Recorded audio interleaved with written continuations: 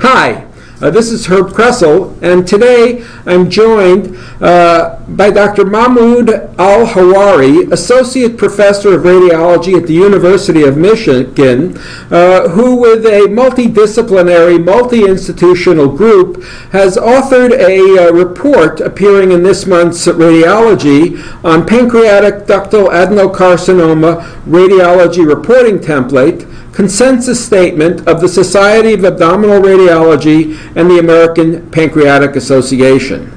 Welcome, Dr. Al-Hawari. Thank you, Dr. Kressel, and thank you for having me on this podcast. Well, it's a pleasure. Now, why did you and your colleagues decide to embark on this rather ambitious task? We knew it was a difficult task, but really it started some time ago when we started our multidisciplinary tumor clinic, pancreatic clinic, and we were getting all these referrals with imaging studies from outside and even within our institution. And we found out more often than not that the information, most of the information is there, that the diagnosis is made as pancreatic adenocarcinoma.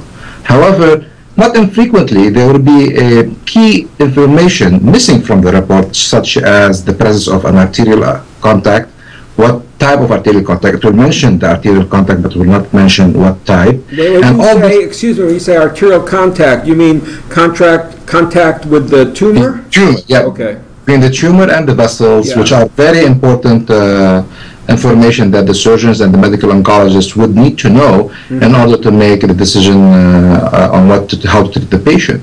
So out of that frustration of finding a lot of missing information, we thought about we need to standardize this process, create a template that will ensure that the complete information is really keyed in the report. Now, how did you decide to go from one institution to a very ambitious multi-institutional, multi-society effort?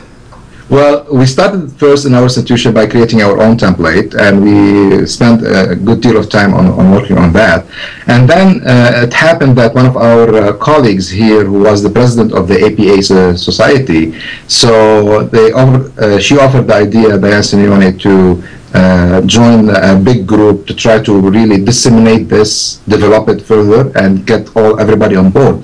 So we did reach to multiple institutions from NYU, Hopkins, Harvard, MGH, Mayo Clinic, MD Anderson, Vanderbilt, Northwestern, and basically the response was overwhelming. Everybody we contacted was on board, wanted to come to the APA meeting and meet and discuss this important, because it so happens, and we were sure about it, that everybody is having the same problems. They were complaining about the lack of information and standardization of the templates, the lack of complete information. And we all agreed, and every institution had their own template, which was slightly different between each one group. So we wanted to sit down together, bring all these templates next to each other, discuss them, and come up with a unified one that hopefully will be complete, will answer everybody's question, as from the radiology side, from the medical oncology, and from the surgery side, and have it hopefully in a concise and pertinent manner that everybody will accept.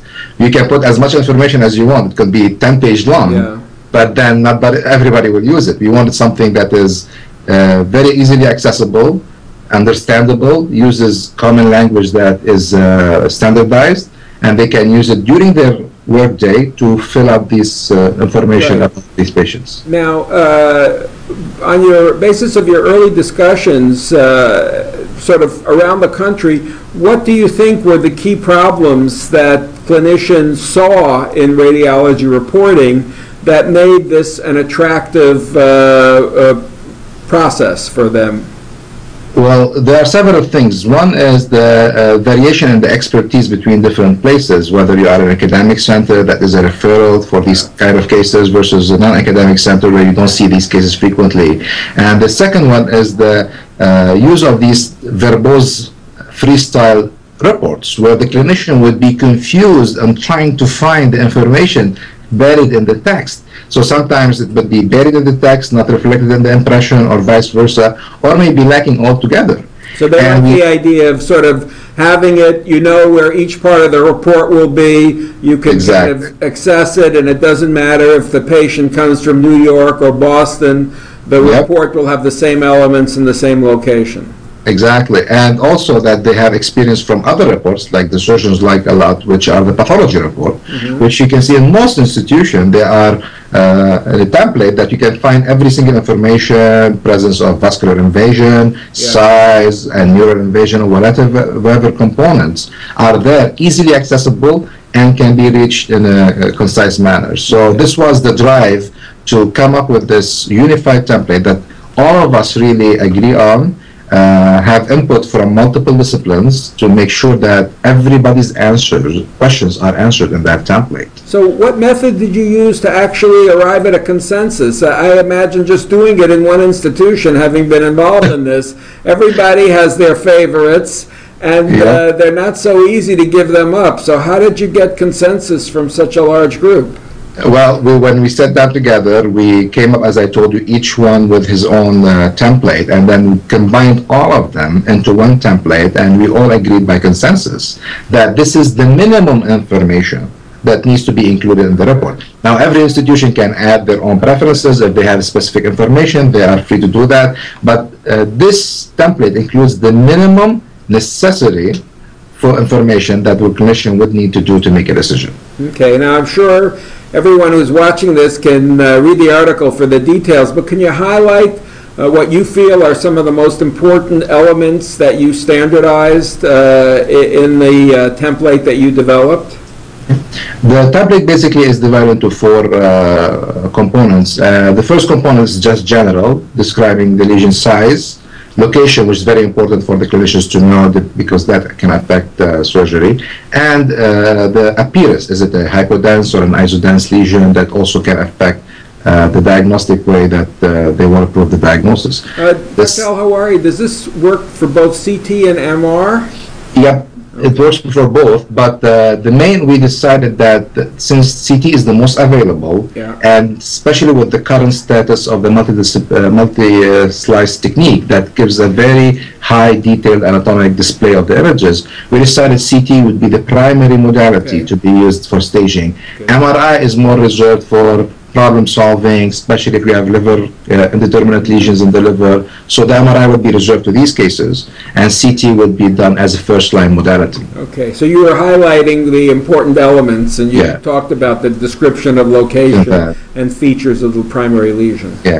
Before I move that, if you just give me 1 second to comment on the importance of having a dedicated CT, and that was one other issue that we stressed in consensus, all of us, that even if the diagnosis is made on routine CTs, when frequently these patients would present with abdominal pain or jaundice, and they get a routine CT making the diagnosis. However, these routine CTs, they are single-phase, thick slices. They are not suitable to make the accurate assessment to fill up all these template elements. So it's very essential that these patients, when they are referred to other institutions, to get a repeated, dedicated pancreatic examination and CT that will help us fill up all the information that we need. And what are the elements of the dedicated exam that make it different? What is the slice thickness? How many phases are you recommending and the like?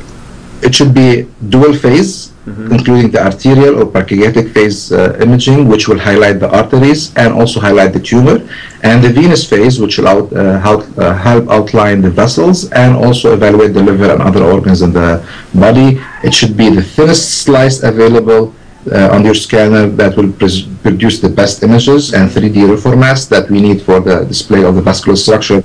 Because as we said, the assessment of the vessels is very important, and that brings me back to the template. The second major component, and this is like the most important thing to fill, is the vascular component, the arterial and venous contact between the tumor and the vessels. Because these are basically the discrimination between the patients that will go to surgery immediately, the patients that will go to neoadjuvant therapy with the hope being of resected at a later stage, and these are called the borderline resectable, and the patients that they are unresectable, and there is very little chance that they will go to surgery at the end of their treatment. And how much contact, by the way, is permissible in terms of a resectable lesion? For a complete resectable lesion, based on the latest guidelines, there should be no contact whatsoever between the tumor and the vessel. Once we start having contact, then we grade the contact between less than 180 degree or more than 180 degree of the vessel circumference, and depending on the location of the lesion, which vessel is involved, and how much is of the vessel contour is involved, then we stratify patients into different classes or stages of the borderline resectable or unresectable group. Okay, and any other key elements that we need to talk about in the report, or you think you've highlighted most of them already? No. The last portion is actually very also important, as important as the vascular, which is the assessment of metastasis, because irrespective of what's the local stage or class of the patient, if there is metastasis, unfortunately, the patient is denied surgery and there is no need for further classification. So we have to highlight that the radiologist should include the liver and whatever liver lesions they have and what type. Highlight if there is any peritoneal nodules or ascites that can be a sign of a peritoneal dissemination, presence of lymph nodes and what's the location of these lymph nodes, because again these are very important for the assessment of resectability. And lastly, if there is invasion of the surrounding organs, which the surgeons highlighted in the meeting that they really need to know about that, because that affect how much extensive surgery, if there is adrenal involvement, renal involvement, stomach, and so on and so forth. So these are, as we said, the minimum required information based on the location, the vascular involvement if present, and the assessment of the metastasis that will bring the whole information to the clinician and hopefully will provide them with accurate information, of course, to make the appropriate decision on the treatment. Well, this sounds like a really important project. I would imagine that based on this, you must have gotten good response. I think it's being used in your institution for some time. I think I saw a presentation on this at the SAR meeting. So yeah. Are you all going to try to do another reporting template, or are you retired from the business? No. Is there a need for more, do you think? Do you think this is an area that needs further development? Well, actually, this is a very important area that needs a lot of attention, and I know actually a lot of societies, including the RSNA, is focusing on this by generating templates to make sure that all radiologists are informed and they, produce reports that are really relevant to the clinicians. And in the end, this is very important, that a lot of people may overlook. Like, I made a diagnosis. Yes, excellent, good job. We expect you hopefully to make the diagnosis, appropriate diagnosis every time. But incomplete information is almost as no information at all. So you need to be complete and concise. And the templates are there to help you actually make sure that you fill every item. So you make sure that all the information is presented in a concise manner, as you said, and it's easily accessible by the clinician. And we're trying to expand that to other. We have the rectal cancer, for example, in our institution, and I'm sure many institutions have templates for these. We're trying now to even expand it to other malignancies, such as prostate, and even to non-malignant conditions such as Crohn's disease and enterography. So there are a lot of exciting fields there that we need to explore. It takes a lot of time to bring, as you said at the beginning, multiple disciplines into, to sit together and talk about this. But our clinicians are very encouraging, supportive, accessible. They want to help us to achieve this goal, and we're very happy with the collaboration we had with other institutions and with other specialties too. Well, thank you, Dr. Al-Hawari. It's a very interesting discussion, and hearing you speak, I think back to sort of when I first started in radiology. I think many radiologists were proud of their individuality of the report. Everyone thought that they were Shakespeare, and their word usage had to be unique. I think if you think about it from the end user's point of view, they really want reliable information. They don't want to have to think about which radiologist wrote the report to interpret the words. They want the features in the places that they can expect so that it's quick, easy, and reproducible. And I commend you and your colleagues on this. I think this is a very important initiative, and hopefully we'll see and hear more from you in the future. Well, thank you very much for participating in the podcast. It's been a pleasure chatting with you. It's a pleasure. Thank you for having me.